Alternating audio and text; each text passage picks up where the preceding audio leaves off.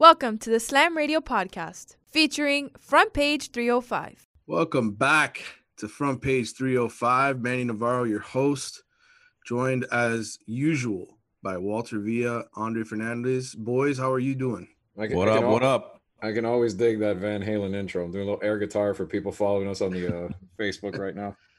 Hey, so the Marlins, I'm looking at the MLB standings. They are 18-18. They're holding on to that playoff spot among the 8 available. I think that's going to be the extent of our Marlins conversation today. I was going to say, I can't believe the first words out of your mouth was the Marlins. This is the biggest week in sports since the pandemic stopped everything on March 12th. Just so much going on. What are you guys most excited about? I know what it is for me, but football. Dre, I mean, it's football season, right? I mean, it's pretty obvious. Now everything is goes in the rearview mirror, aside from Heat basketball, right? I mean, they're still in the playoffs. You got Game 5 tonight, Heat Bucks. Right. And then you got a bunch of football this coming weekend with the NFL starting Thursday night. Patrick Mahomes, Houston Texans. I mean, Deshaun Watson. Someone's quarterback. Someone's fantasy quarterback. Right. You're a fantasy quarterback. And then there's that team that I cover that plays in Coral Gables called the Miami Hurricanes, which Walter's all fired up about because they're going to play UAB, and this is finally happening. Oh, yeah. I mean, so this is bigger than the NBA. Right? You know, the Heat about to advance, and yet football to me is bigger. No. The Heat's bigger? Hey, man, listen. Remind me the last time somebody won something down here in football. When was that?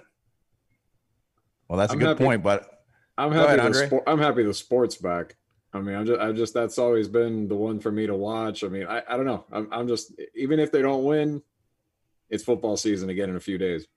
It is football season, and it'll always be football season. But is this a basketball town? Maybe that's what our debate is about. Has this Heat playoff run, them being up 3-1, assuming they take care of business tonight, you know, Giannis Antetokounmpo, his ankle's all messed up. The Heat win tonight, get back to the Eastern Conference Finals for the first time since 2014. Do they get all the attention, or does football get all the attention? This is the first time we've ever had to deal with this because basketball season never goes on. Well, but this is really the first time that you're going to have a head-to-head clash between football, the king of all sports in by most accounts, versus the Miami Heat, who have been, you know, they won the last 3 championships. I wish there was a way to compare that at 4:30 on Sunday if Walter's boy Ron is walking off the field and he's 1-0. Stop with that already. In New England, walking off the field 1-0. Then let's see how everyone's excited at that point. I think the answer is who wins. You know, who's winning that's what town it is. And Andre mentioned the Dolphins Patriots. I mean, the Patriots, they lost half their team.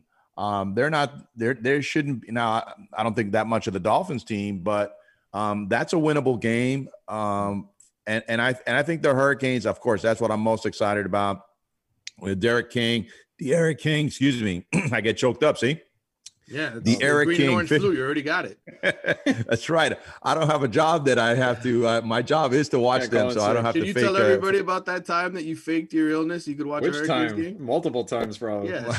Yeah, but one time I got called out on it. But yes, I don't have to do that anymore, Manny. I can watch the game, and I can be on your other podcast if you invite me on. I can be on all 5 of your podcasts and talk about the Hurricanes. But can we talk about that a little bit, guys? I'm excited. Obviously, Derek King, that's going to be the spotlight. But I want to see. I did listen to Manny Diaz and the coordinators talk yesterday. Man, I know you're on that Zoom call. And they were talking about best questions. Who asked the best questions? You did. Well, you asked a good question to Rhett Lashley about what we'll be looking for. He said explosive plays, right? And some of the metrics to see if they're having success. But I was interested. Wasn't it Manny Diaz that said about Nesta Jade Silvera as he said the fast twitch and he plays with an edge? I want to see that because we really haven't seen enough of that. He said John Ford Mammoth. So I'll be looking for the under the radar things on the D line. Those 2 guys, if those 2 guys are as good as that, then it's going to open up for Jalen Phillips and Quincy Roche. And then on the offensive side, I'm going to be watching the left side of the offensive line, which I do not have faith in. John Campbell and then Usman Traore, if I'm pronouncing it correctly. Those 2 guys. Traore, is that how you say it? That's correct. All right. Yes. Well, I like Jalen Rivers. I know he's a backup left guard. I want to see if he gets in the game, but those are the two things that I'm going to be watching on the sort of in the trenches. Well, but the risk of Manny hitting his head on the roof, when I say this, I do love not just that he asked the question, the way he asked the question. What analytics do you credit the most success in offense? And that's a question that I'll admit I've put on my top 5 standard things sometimes to ask coaches, because it's a really good question. It really tells you a lot about the philosophy of a coach. In fact, Manny advised me a while back to ask that of Eric Spoelstra when it came to defense, how big defense is for the Heat. Not switching, we're going to switch topics, we're going to stay on the Canes, but and he gave me a great answer. So I think that showed you some insight in Rhett Lashlee and his mindset and his thinking of what he wants this offense to look like going forward. Yeah, and explosive plays. I've done a couple stories on this. I wrote one last week for The Athletic on the deep ball. Rhett Lashley's quarterback last year at SMU attempted the second most deep passes, 20 yards or more in college football, 95 attempts. And so I think you're going to see a lot of D'Eriq King throwing the ball deep down the field. The strengths of his two best receivers, two most talented receivers right now, D. Wiggins and Mark Pope. That's all they did in high school. They ran the 9 route like crazy at Southridge, went up, caught deep balls. Mm-hmm. So I think that's what we're going to see. Won a state title with that play. Right. And so I think you're going to see a lot of that. The depth chart came out yesterday. There really were no surprises at all. I think we've been pretty much on top of it in terms of who's playing where. If you read me on The Athletic, I've been listening to every single interview, been a part of all those things and sort of broken it down, have my own sources that have been filling me in. One thing I wrote about in my 2020 predictions was that Mark Pope, somebody on the inside was telling me that they really think Mark Pope's going to have a huge year. He's going to lead the team in receiving this year. So I expect a lot of the vertical passing game on Thursday night, Walter. UAB plays a lot of man-to-man defense. They've got a very good defense in terms of statistically what they did last year. I broke down their roster, their offensive line. You got 5 starters back, 4 of them with double-digit starts. And then offensively, really, the guy for them is Spencer Brown, a 6-foot, 220-pound running back who entered the season as the nation's second active leading rusher behind only Clemson's Travis Etienne. So, look, UAB, they've won their division, I think 3 straight years or 2 out of the last 3 years. In Conference USA West. Miami lost 2 games to Conference USA teams last year, and FIU and Louisiana Tech. So to me, I think this game is really important for Manny Diaz to come out and sort of say, hey, you know what? Last year was last year. We're an entirely new team. And they're 14.5-point favorites. I'd like to see them cover that in this game. I think they would really send a strong message that they're back. Dre, go ahead. You got your finger up. And once a famous man once said down here, we got shooters. Miami can now say, we got kickers. And yes. Jose Borregales, that's the other thing. If you get the special teams, how excited is this team to finally have a kicker that can make even extra points? Well, I think I've said it on this show, and I know I've definitely said it on my Wide Right podcast. You have so many shows. So yeah, it's hard to keep track of this, Walter. Miami didn't attempt a field goal of more than 40 yards after week 2 last year. And Manny Diaz talked about that. You heard him talk about the difference that it makes having the confidence of a kicker. That you can bring him in and he can kick one from 40, 50 yards out. When you don't have that, your play calling changes completely. And I think, now that they know they've got Borregales on the sidelines, they can go out there and say, hey, you know what? It's 3rd and 15 from the 40. Let's run a draw play and pick up 10 yards on that or whatever and set up for a field goal and not have to force the ball down the field because there's no way you could kick it. I think you're going to see an entirely different game plan from the Hurricanes this year. Hey, Manny, when you're talking about UAB, let's not go putting them in the college football playoff just yet, as Bill Parcells once said. I mean, this is a team that lost 49-6, I believe the score was, to FAU in the conference title game last year, and then they lost their bowl game pretty decisively. So this is really all about Miami. Yes, Miami lost to FIU, to Louisiana Tech, embarrassing finish of the season. But if Miami is what they say they are, they should handle this team. A couple of things I wrote down here. It's not quite Manny research, although I do have some Manny research on the Marlins rotation when we get to that later on in the show. But I did look at that depth chart, guys. Not a single Hurricane starter is in his first or second year of college. This is a pretty experienced team. Also, it would have been really interesting to see, of all the guys that left early, Trajan Bandy, to me, who didn't get drafted, and what he could have meant to this team. Greg Rousseau coming back, that would have been good too. But I can't help but think about that. The other thing I saw, did you guys see the ESPN first team All-America list for the schools that are playing? One Hurricane on there. That's Quincy Roche. Obviously, Greg Rousseau would have been on there. Two guys from South Florida. Did you see who? Not Hurricanes. Did you see who that was? No. Go ahead. Who are they? Two guys. One is Patrick Surtain Jr., who obviously the Hurricanes wanted, and he went to Alabama, got a better offer. Obviously, can't fault that on the Hurricanes. And the second guy, you guys tell me because you covered him a bunch. Seems like Miami didn't value him enough, and that's Tutu Atwell at Louisville. They could have had that dude. Was that a size thing, guys? I think it was, and what a weapon he's turned out to be. I mean, you look at switching positions from high school and then just becoming such a threat for them. And we saw him last year. Was it last year against the Hurricanes, Manny, that he had that hellacious game? Yeah, 80-yard run, 80-yard catch and run. Yeah. I mean, he's got a lot of breakaway speed. I think the one thing Louisville sold him on was getting a chance to play quarterback, which obviously was never really their intention. Although, and Miami they lied to him to do that, right? Look, Miami ended up signing. They've signed a boatload of receivers, and a bunch of them have left here in the last couple of years. Not even finished their careers there because the quarterback play has been so bad. I'm hoping that what D'Eriq King does this year, and maybe potentially Tyler Van Dyke down the road, starts to attract some of these wide receivers locally. Obviously the 21 class, they've got a couple from Northwestern, a couple of big time kids, and they signed I thought a pretty decent wide receiver haul in this last class. Xavier Restrepo, I really like a lot. But I think, again, you got to get the best of the best, and down here in South Florida, the best receivers continue to go to Alabama and other places. It'd be nice for Miami to get back to keeping those 4- and 5-star elites here on a regular basis. By the way, man, Xavier Restrepo, you mentioned, he was third team on that depth chart behind a former walk-on. That was a surprise to me, as well as Restrepo supposedly played from the scrimmages. Right. Well, the one thing I'll tell you about the depth chart, a lot of this is political stuff. The coaches trying to motivate guys, etc. I really think you will see Xavier Restrepo before you see Marshall Few out there on the field. Just gut feeling tells me that. I hope so. Yeah. All right. So in addition to the Canes, we've got Dolphins that are getting started this weekend as well. They're going to be going up to New England. We mentioned that early on. Last week, we ended up getting my buddy from The Athletic, Josh Tolentino, to do a segment with us previewing the Dolphins and what was kind of going to happen here this coming season. I guess let's continue. Let's finish the NFL conversation here, guys. What is intriguing you about that? Because it is so weird not having a preseason, not having something to watch, and going into a year the way that you do with college football, where you just have the first game. Is there a storyline? Is there something going into this opening football weekend that has your eyes or your attention? In general, in the NFL, yes, Cam Newton. I mean, it's where the Dolphins are going to be the first team to take on the post Brady era.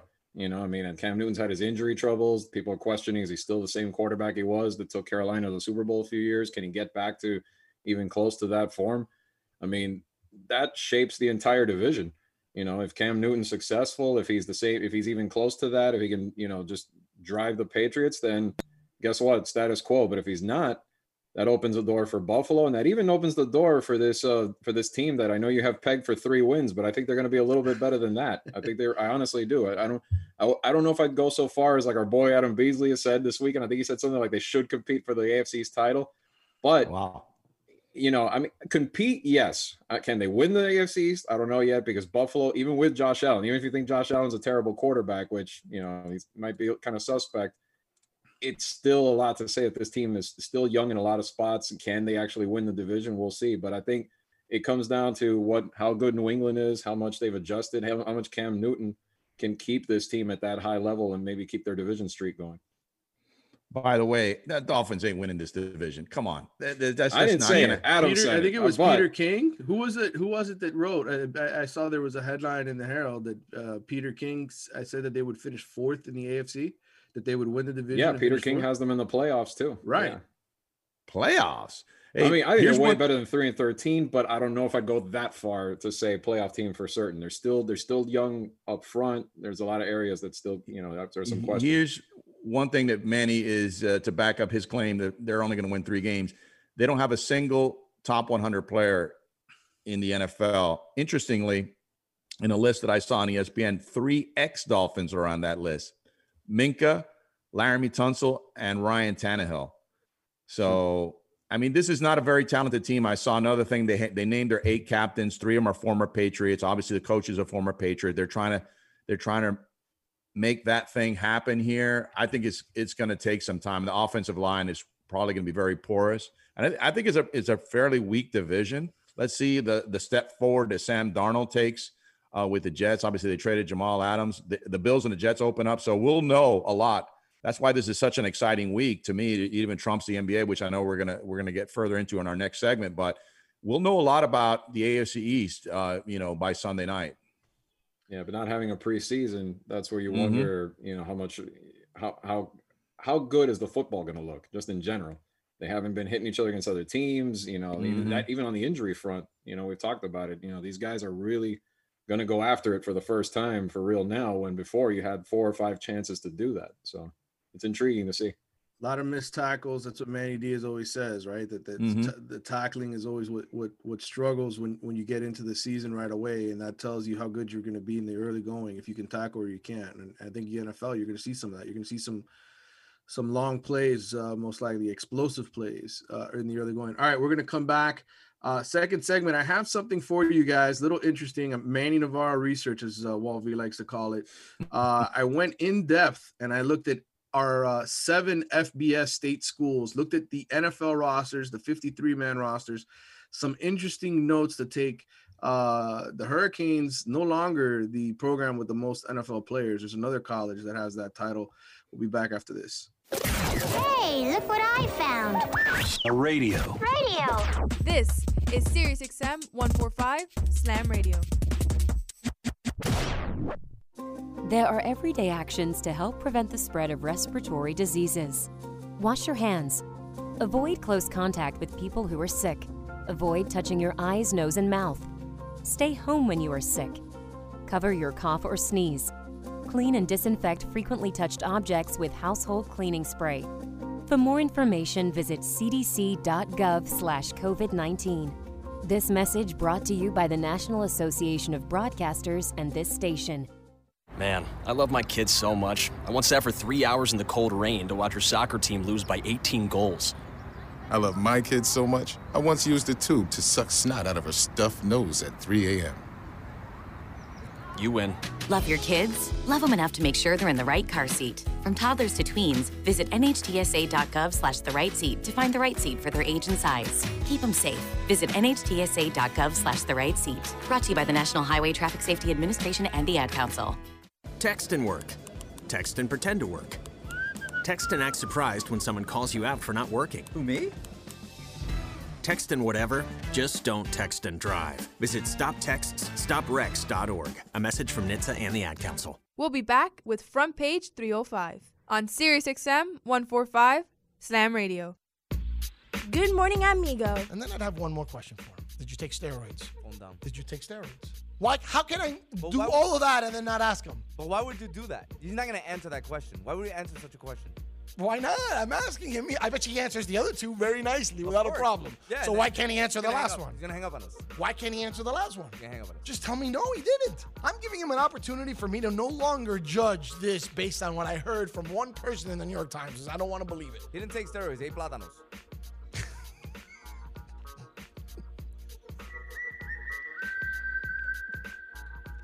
Good morning, amigo. Weekdays, 7 to 11, only on SiriusXM 145 Slam Radio.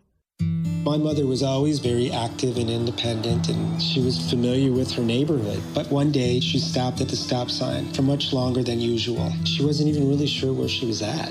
It's important for you to talk to someone about it. I felt so much better after my son told me, Mom, we'll figure it out. When something feels different, it could be Alzheimer's. Now is the time to talk. Visit alz.org/ourstories to learn more. A message from the Alzheimer's Association and the Ad Council. There's no losing, only learning. There's no failure, only opportunities. And there's no problems, only solutions. So to me, what failure is the mother of all success. If it wasn't for Michael Jordan getting cut from his 9th grade basketball team, he wouldn't have became Michael Jordan. You know, if it wasn't for, I seen an article the other day where they were talking about Oprah Winfrey and how she got fired because she wasn't good for television. You know, you got people like Walt Disney who got fired, if I'm not mistaken, from a newspaper saying he had no imagination. So what do you tell him? You tell him, You know that all they can do is learn and come back bigger, better, stronger, because all it's gonna do is lead you in the right direction. See, if you're always winning, then you don't really understand what it is to win. You gotta take those losses, you gotta take those hits. There's gotta be the valleys, the peaks, the ups, the downs. In order for you to, when it does happen, you go, wow, qué rico.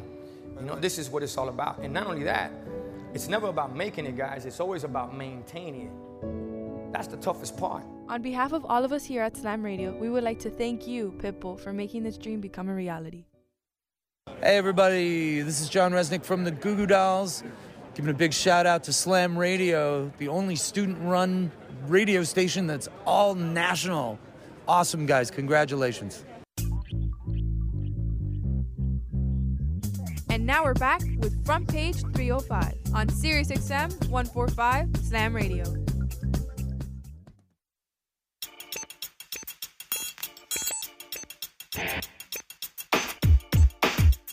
All right, gentlemen, we are back. Front Page 305, Manny Navarro with you, Andre Fernandez, Walter Villa, as usual, my wingman here as football season gets ready to get started Thursday night with Canes UAB. We got Dolphins playing Sunday in New England, and then, of course, the Heat Bucks Game 5 tonight in Orlando. We'll talk about that in the third segment, as well, little Marlins. But wanted to get into the NFL again with you guys. Last night I stayed up looking up all 53-man rosters in the NFL, the 32 NFL teams. And, you know, I think part of the allure of the Miami Hurricanes, right, is they not only win on Saturdays and win national championships and yada, yada, yada, but they turn out a tremendous amount of NFL talent every single year. There's guys who are always getting drafted. There's guys who are making NFL rosters. But the last couple of years, things have really started to slow down for Miami in terms of guys who, you know, really make an impact in the league anymore. The days of having, you know, 7, 8, 9 former Canes playing in the Pro Bowl really are in the rearview mirror. And so I wanted to sort of take a look, see who gets the bragging rights in state, you know, among the 7 FBS programs, Miami, Florida, Florida State, FAU, FIU, UCF, USF. Let's find out, you know, how many guys are actually on NFL rosters, how many guys from those schools are actually on practice squad. So I did all the research, and I wanted to kind of share some of it with you guys because Walt V, you know, you bleed orange and green. And I wanted to kind of sober you up here a little bit because it's kind of distressing, some of these numbers. Here's a cup of coffee. No, I was just laughing because when you did a USF, UCF, I was thinking of that line from MSNBC. Oh, yes, right. And then he said practice squad. And of course, I was like, CIA, FBI, MSNBC. Well, go ahead. Let me give you some of these numbers here. All right. Florida is now the #1 school among the 7 FBS programs in state. They have the most guys in the NFL, 42 on 53-man rosters as of cut day this weekend, Monday night. You thank the Jaguars for bringing in all those Gators. Right. Drafting C.J. Henderson, 42 players, 17 are first-team starters, okay? 3 more on practice squad. So the Gators are #1. The Hurricanes are now #2. They've got 35 players on 53-man rosters, 4 more on the practice squad. Only 12 of those 35 players are on the first-team depth chart. And here's the interesting one that I came up with, okay? Of the 24 Hurricanes drafted since 2017, okay, only 2 of those guys are starters in the NFL right now. Rayshawn Jenkins, the Chargers safety, and tight end Chris Herndon. Couple things to note. Chad Thomas, the 3rd-round pick from a couple years ago, released by the Browns. He's not on an NFL roster. Lamar Miller, who was on a Pro Bowl team a couple years ago with the Texans, released by the Patriots. He's not on an NFL roster. We'll talk more about the Canes, but I want to share some more numbers with you. Florida State next on the list. They've got 31 players on NFL rosters. 15 of them are starters, including the guys who I think are the two best right now to come out of the Sunshine State. We'll see if you guys agree or disagree with me, but Dalvin Cook I have as the best offensive player from any of the big three. He was in the Pro Bowl last year. And then, of course, Jalen Ramsey, the cornerback who is now with the Rams, he's a Pro Bowler. 6 Pro Bowlers in all last year from Florida State, Miami, the other state schools. And another notable Seminole looking for a job right now, Devontae Freeman, who thought was going to sign with the Jaguars, but did not. Right. Okay, so Florida State is third. Then we get into a much smaller list. UCF, right? Mighty UCF. Oh, they're so awesome. UCF. They're going to win the national championship. 13 guys on NFL rosters. 6 of them are starters. 3 more on practice squads. FAU follows. They've got 10 players on NFL rosters. I can tell you the FIU numbers. Yeah, go ahead. Give us the FIU numbers. Were they next? Yeah, they were next. They're 4 on the regular 53, and they got 2 dudes on practice. I'm glad you're keeping up to date, Walter. It's such a lengthy list for FIU. And T.Y. Hilton are starters. Hey, T.Y. Hilton is a starter, and Jonnu Smith. Right. And then we have a Jets future All-Pro quarterback, Mr. James Morgan.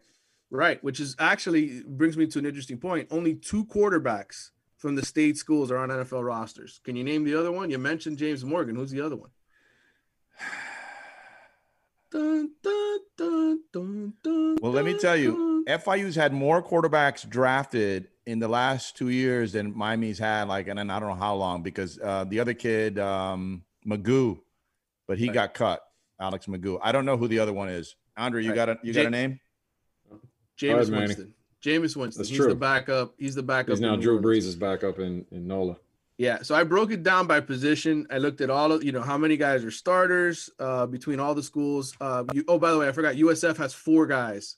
All of them are starters in the NFL, by the way. Wow. 4 guys. And they got 3 guys on practice squad. So we'll get into the Hurricanes because I know there's some interesting little points there. And we always talk about, man, why aren't the Canes putting more guys in the NFL? Why don't they have first round picks? Yada, yada, yada.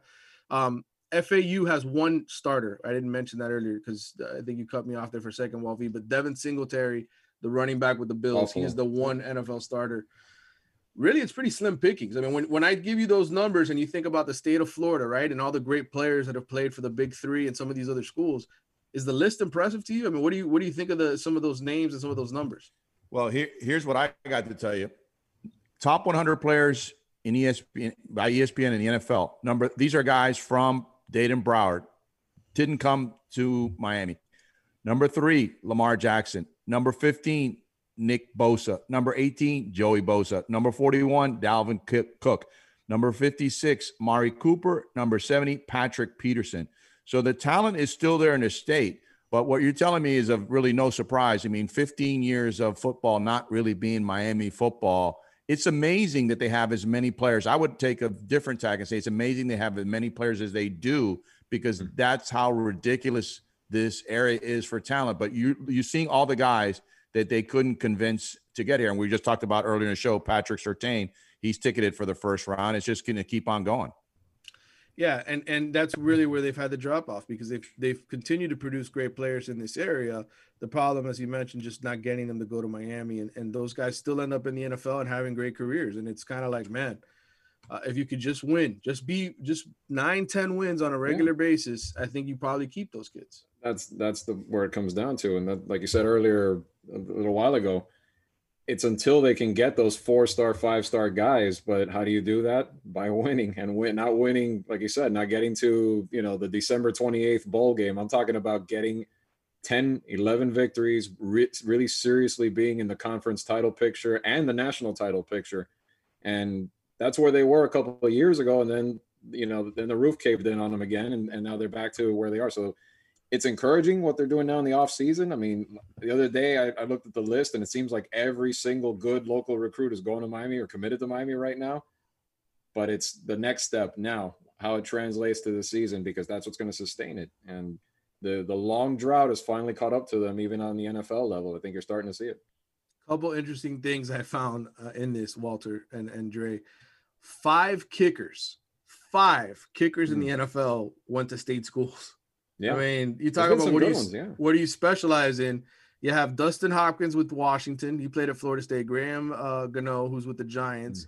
Badgley with the Hurricanes. He's with the Chargers. Matt Prater went to UCF. He's with the Lions. And then Eddie Pinheiro, who went to Florida. He's with the Bears. So 5 kickers in the NFL from the state schools. And not that long ago, you had like a Blair Walsh kicking for the Vikings not that long ago, too. I mean, there's been a lot of good ones. 9 cornerbacks from the state schools. Manny, that's surprising that Florida State would lead the state in kickers with their wide right that you named your podcast after. Times have changed. Yes. The cornerback, really the position the most. 9 cornerbacks in the NFL from the state schools. You got 5 tight ends, starting tight ends this is all starters, by the way. This isn't just guys on rosters. 4 running backs. No quarterbacks, which is not surprising, which is why they've probably all stunk for the last few years. 10 offensive linemen. 5 of them are centers, starting centers in the NFL from state schools. You got 4 defensive ends and 3 defensive tackles. So you could make a roster. The problem is you just don't have a starting quarterback. You can make a full 53-man roster just out of those guys. A couple notables with the Canes, okay, because we always sit there and we criticize guys leaving early and why didn't they stick around and yada yada yada.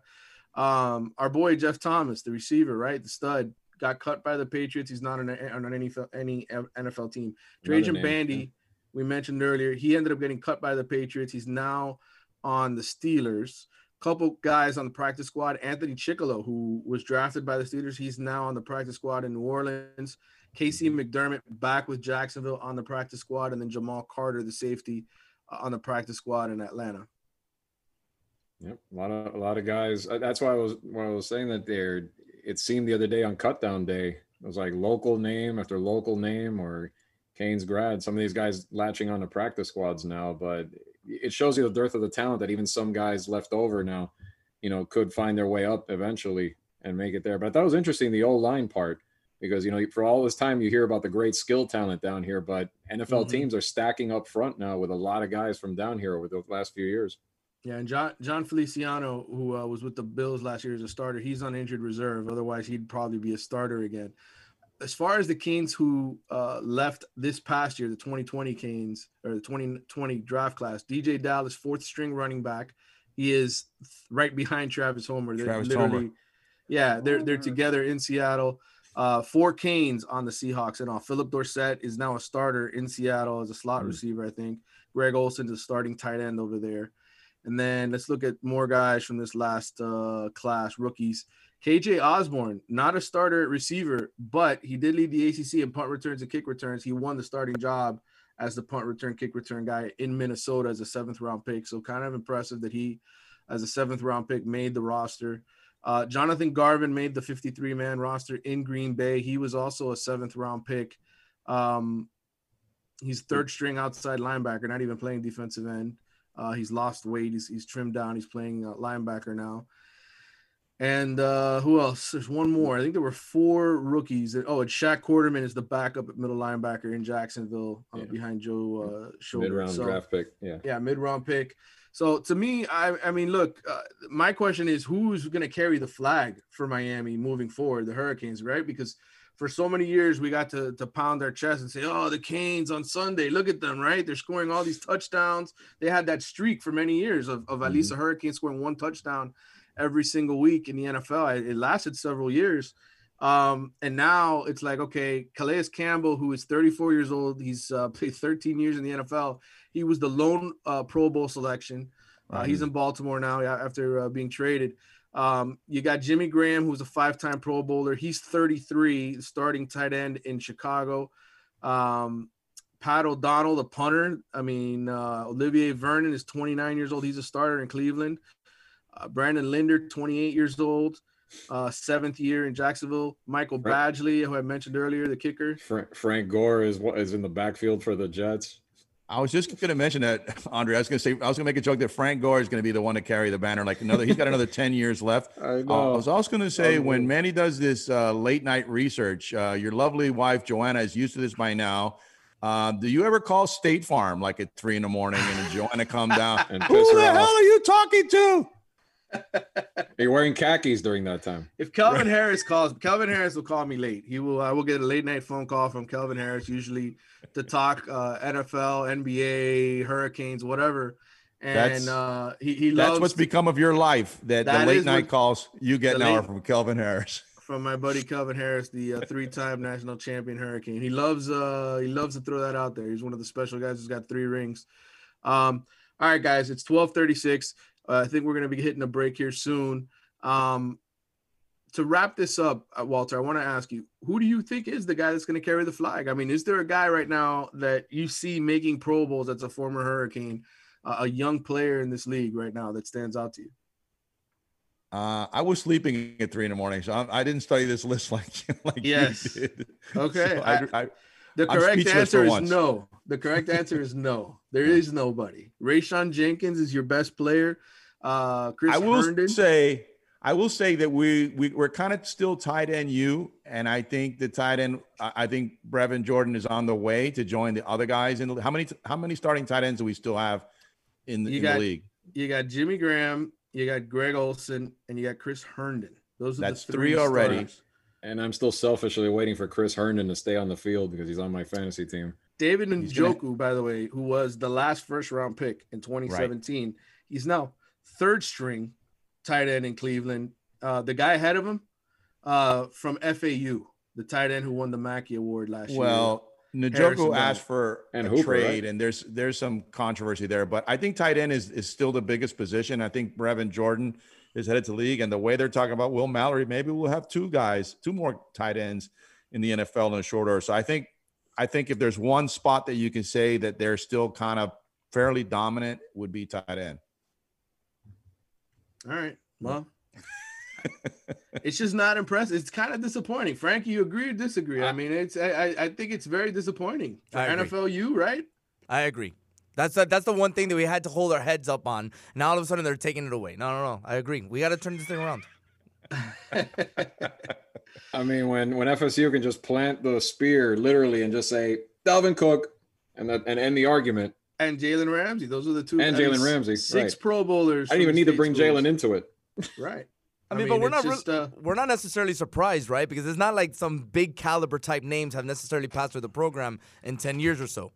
Correct. No, right. No, but my point is just for relevancy, right? Like NFL, you're gonna keep calling yourself NFL U, but really it's NFL former U, right? I mean, it's not the same thing that it used to be. This is like when for 15 years, man, you haven't painted your house, you haven't repaired it, and your neighbor has that, put marble tile on the floor and he fixed his roof and everything. And then you're surprised when your neighbor's house sells for a lot more than yours. This is what's happened.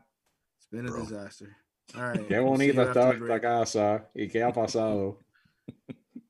No. Yep. Hey, look what I found. A radio.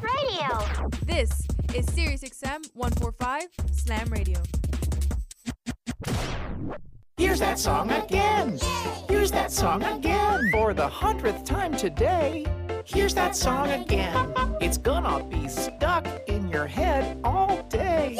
Here's that song again. It will make you cray, cray. You love your kids enough to watch that TV show a bajillion times. Love them enough to make sure they're in the right car seat for their age and size. Show them you love them. Keep them safe. Visit nhtsa.gov/the-right-seat. Brought to you by the National Highway Traffic Safety Administration and the Ad Council. To protect his home and family from disaster, Steve used courage, wisdom, and his camera phone.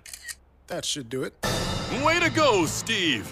By simply taking digital pictures of his family's important documents, Steve can always have them stored safely online, no matter when disaster strikes. Learn other simple ways to protect your home and family before a natural disaster at ready.gov. That's ready.gov. A message from FEMA and the Ad Council.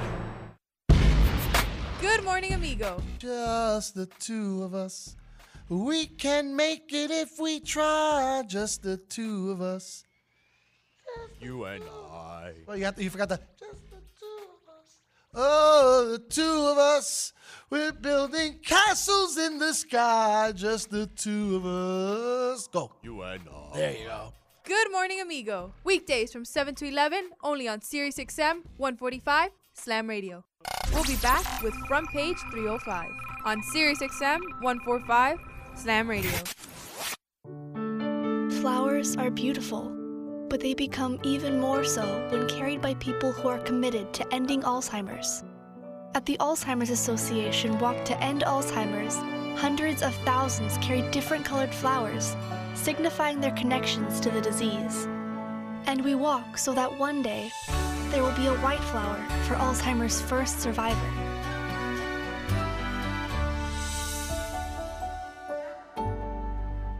Slam Radio is more than just a radio station, but a family. It's so nice to know that you have a place where you can feel safe, where you can feel comfortable sharing your opinions and not be judged for what you feel like is right or is wrong. I'm very grateful that I've gotten this opportunity to be a part of something big, something historical. It taught me that not only that I matter, but that I have a voice. And the mentors we have here, like Frank the Tank and Amigo, make you love this amazing program even more. There are very few words that can describe Slam Radio. One word that definitely comes to mind is familia, family. We've been offered so many unique opportunities to be a part of something great. I will always be grateful to Slam Radio and everybody a part of Slam Radio. We are a family. They are my family, and they will always continue to be my family, and I will forever be thankful, and I know they got my back just like I got theirs. I love being part of Slam Radio. Yo, this is K9, and you're listening to Slam Radio, Sirius XM 145. And now we're back with Front Page 305 on Sirius XM 145 Slam Radio.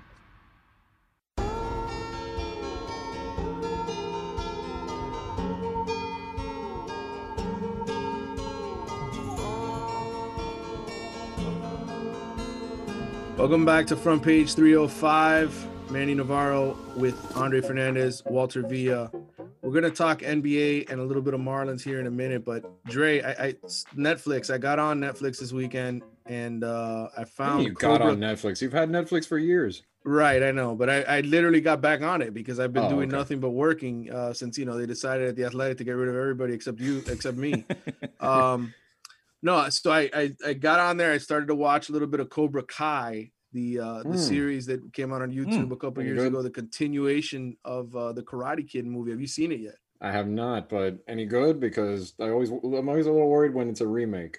Well, listen, but it's a continuation. It's a continuation. It's sort of 30 years after kind of what happened to Daniel LaRusso and Johnny and even the evil coach of Cobra Kai, and it's actually entertaining. Now I don't know if it's Walt V's flavor because there's not enough murder and sex and things of that nature, but certainly is entertaining if you like 80s type culture and you like that kind of stuff. It's a good reboot. They didn't leave the dojo to become Colombian drug lords. So, right. So there's none of that. Interested. There's none of that stuff. There's nobody buying furniture for anybody else. There's none of that kind of stuff happening. It's just literally it's so not me.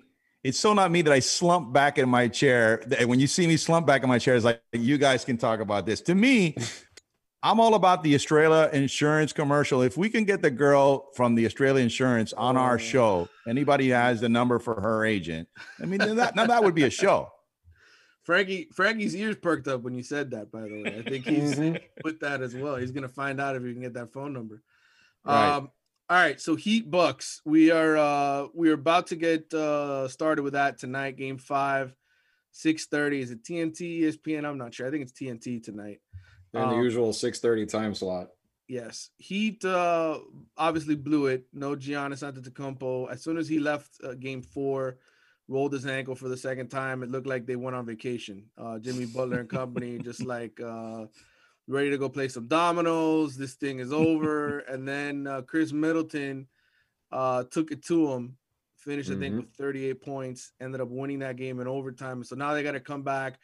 And they got to work, and then I got to work. I was looking forward to some time off. I wanted to play some dominoes, and unfortunately, they didn't want to take care of business. So now I wanted to eat some dominoes, I think. Right, or eat dominoes. Right, probably eat dominoes.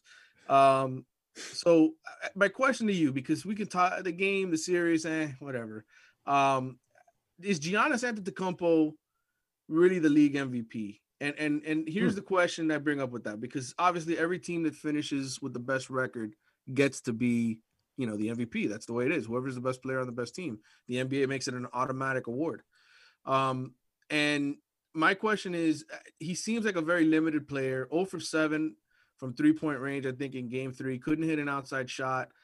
Really, I don't know. I'm going to leave the question to you guys, but to me, I don't think he is even a top 5 player. In all reality, when you go to the playoffs, I don't think he is.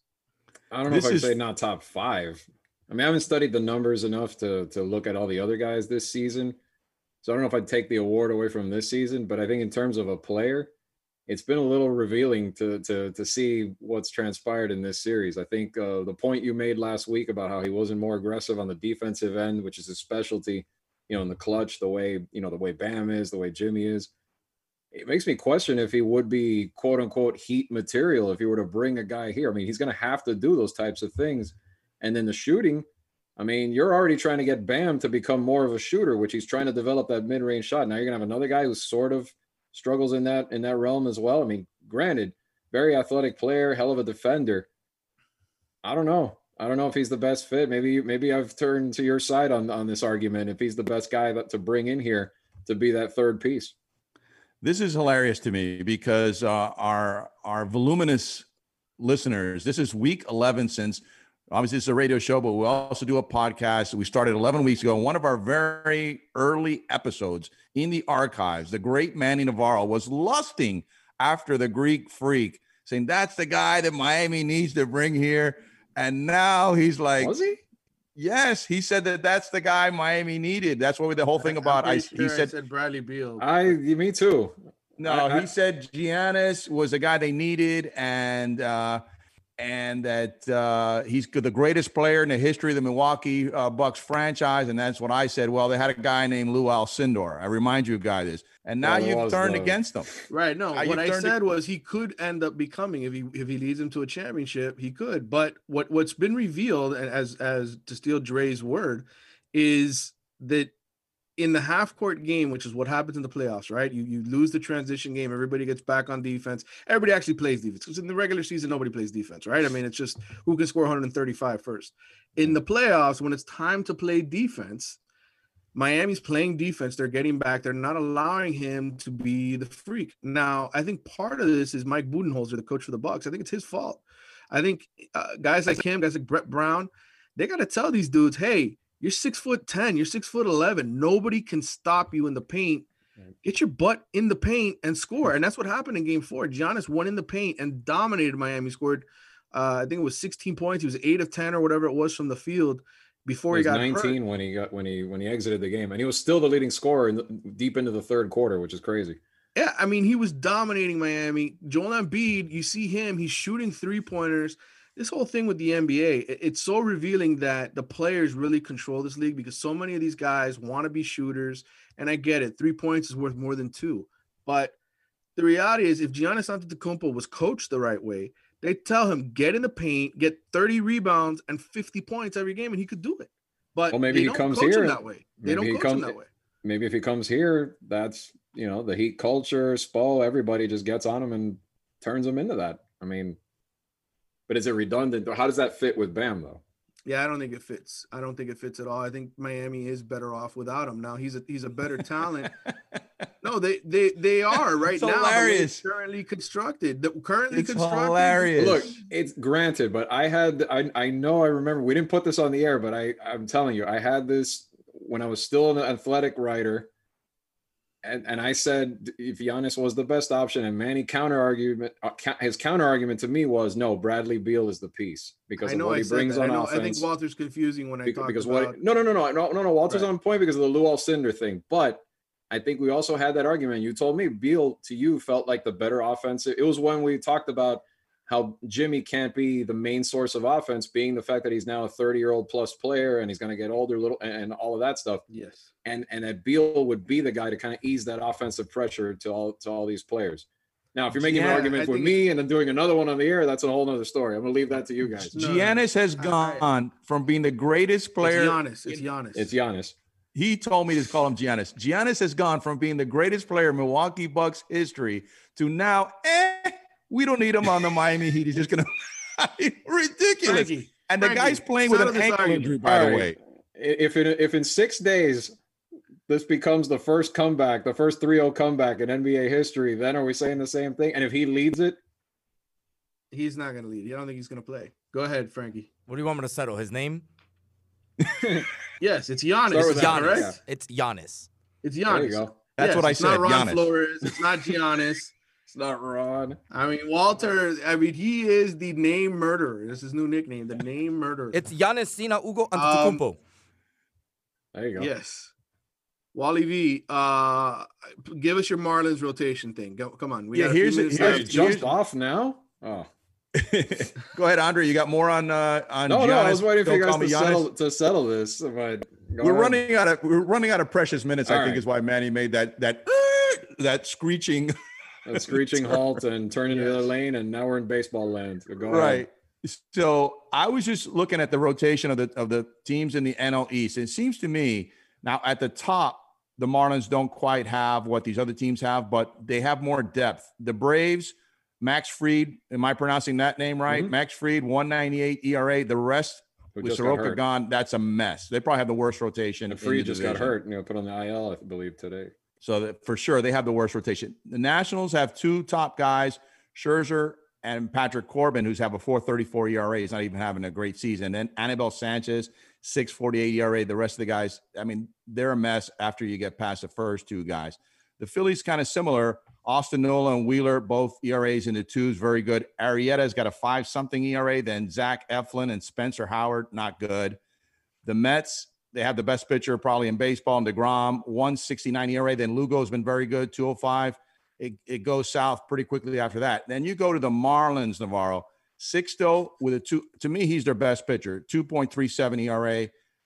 I would even put Trevor Rogers, has been so impressive, 3.0 ERA, might be the number 2 guy. Sandy, number 3 probably on the list, 3.78. Pablo Lopez has pitched very well, 3.05. And then Jose Urena, 5.40. He hasn't pitched much. And then you say, well, if they take my suggestion and put Urena in the bullpen, they've got guys like Edward Cabrera, Max Meyer, the first-round pick, Braxton Garrett.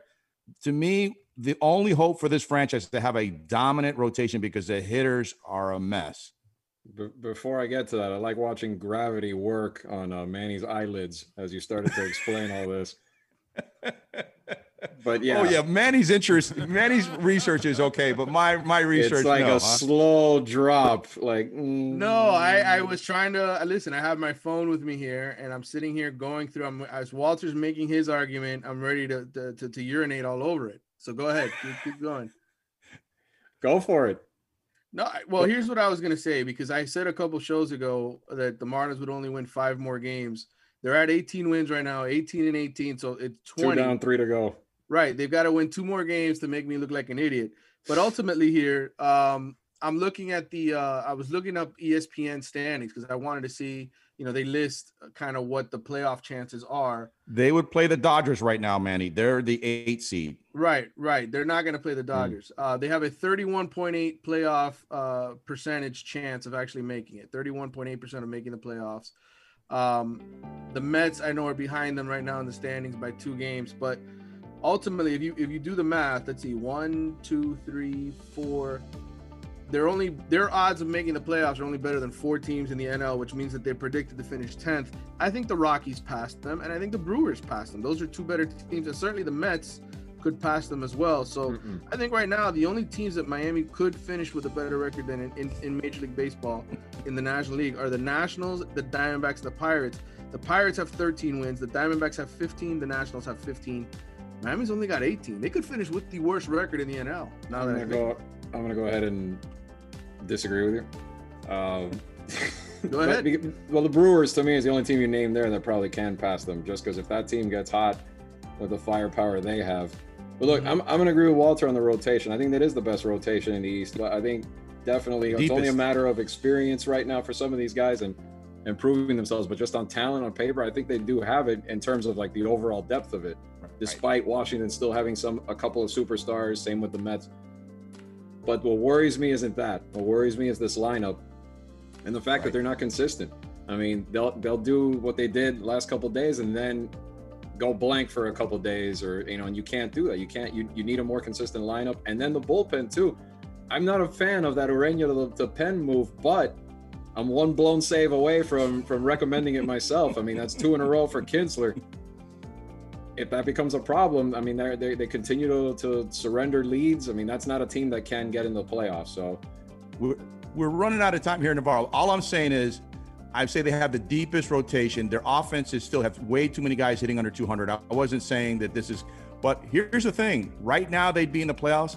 And remember the 2 times in the history of this franchise, this is almost a joke, but the 2 times they've made the playoffs, they won the World Series. And not just that, but 2 out of 3 in the first round, and everyone has to play, even the mighty Dodgers. So you imagine if they get in, face the Dodgers or another team, or a team like that, or maybe even the Padres. And 6 it all requires is 2 good days from 2 of those starters, and who knows? Right. All great points, gentlemen. They're going to have the 3rd pick in the draft next year. Frankie, we're out of show. See you later. The views and opinions expressed on Front Page 305 are entirely those of the host, guests, and callers and do not necessarily reflect the opinions of Slam Radio.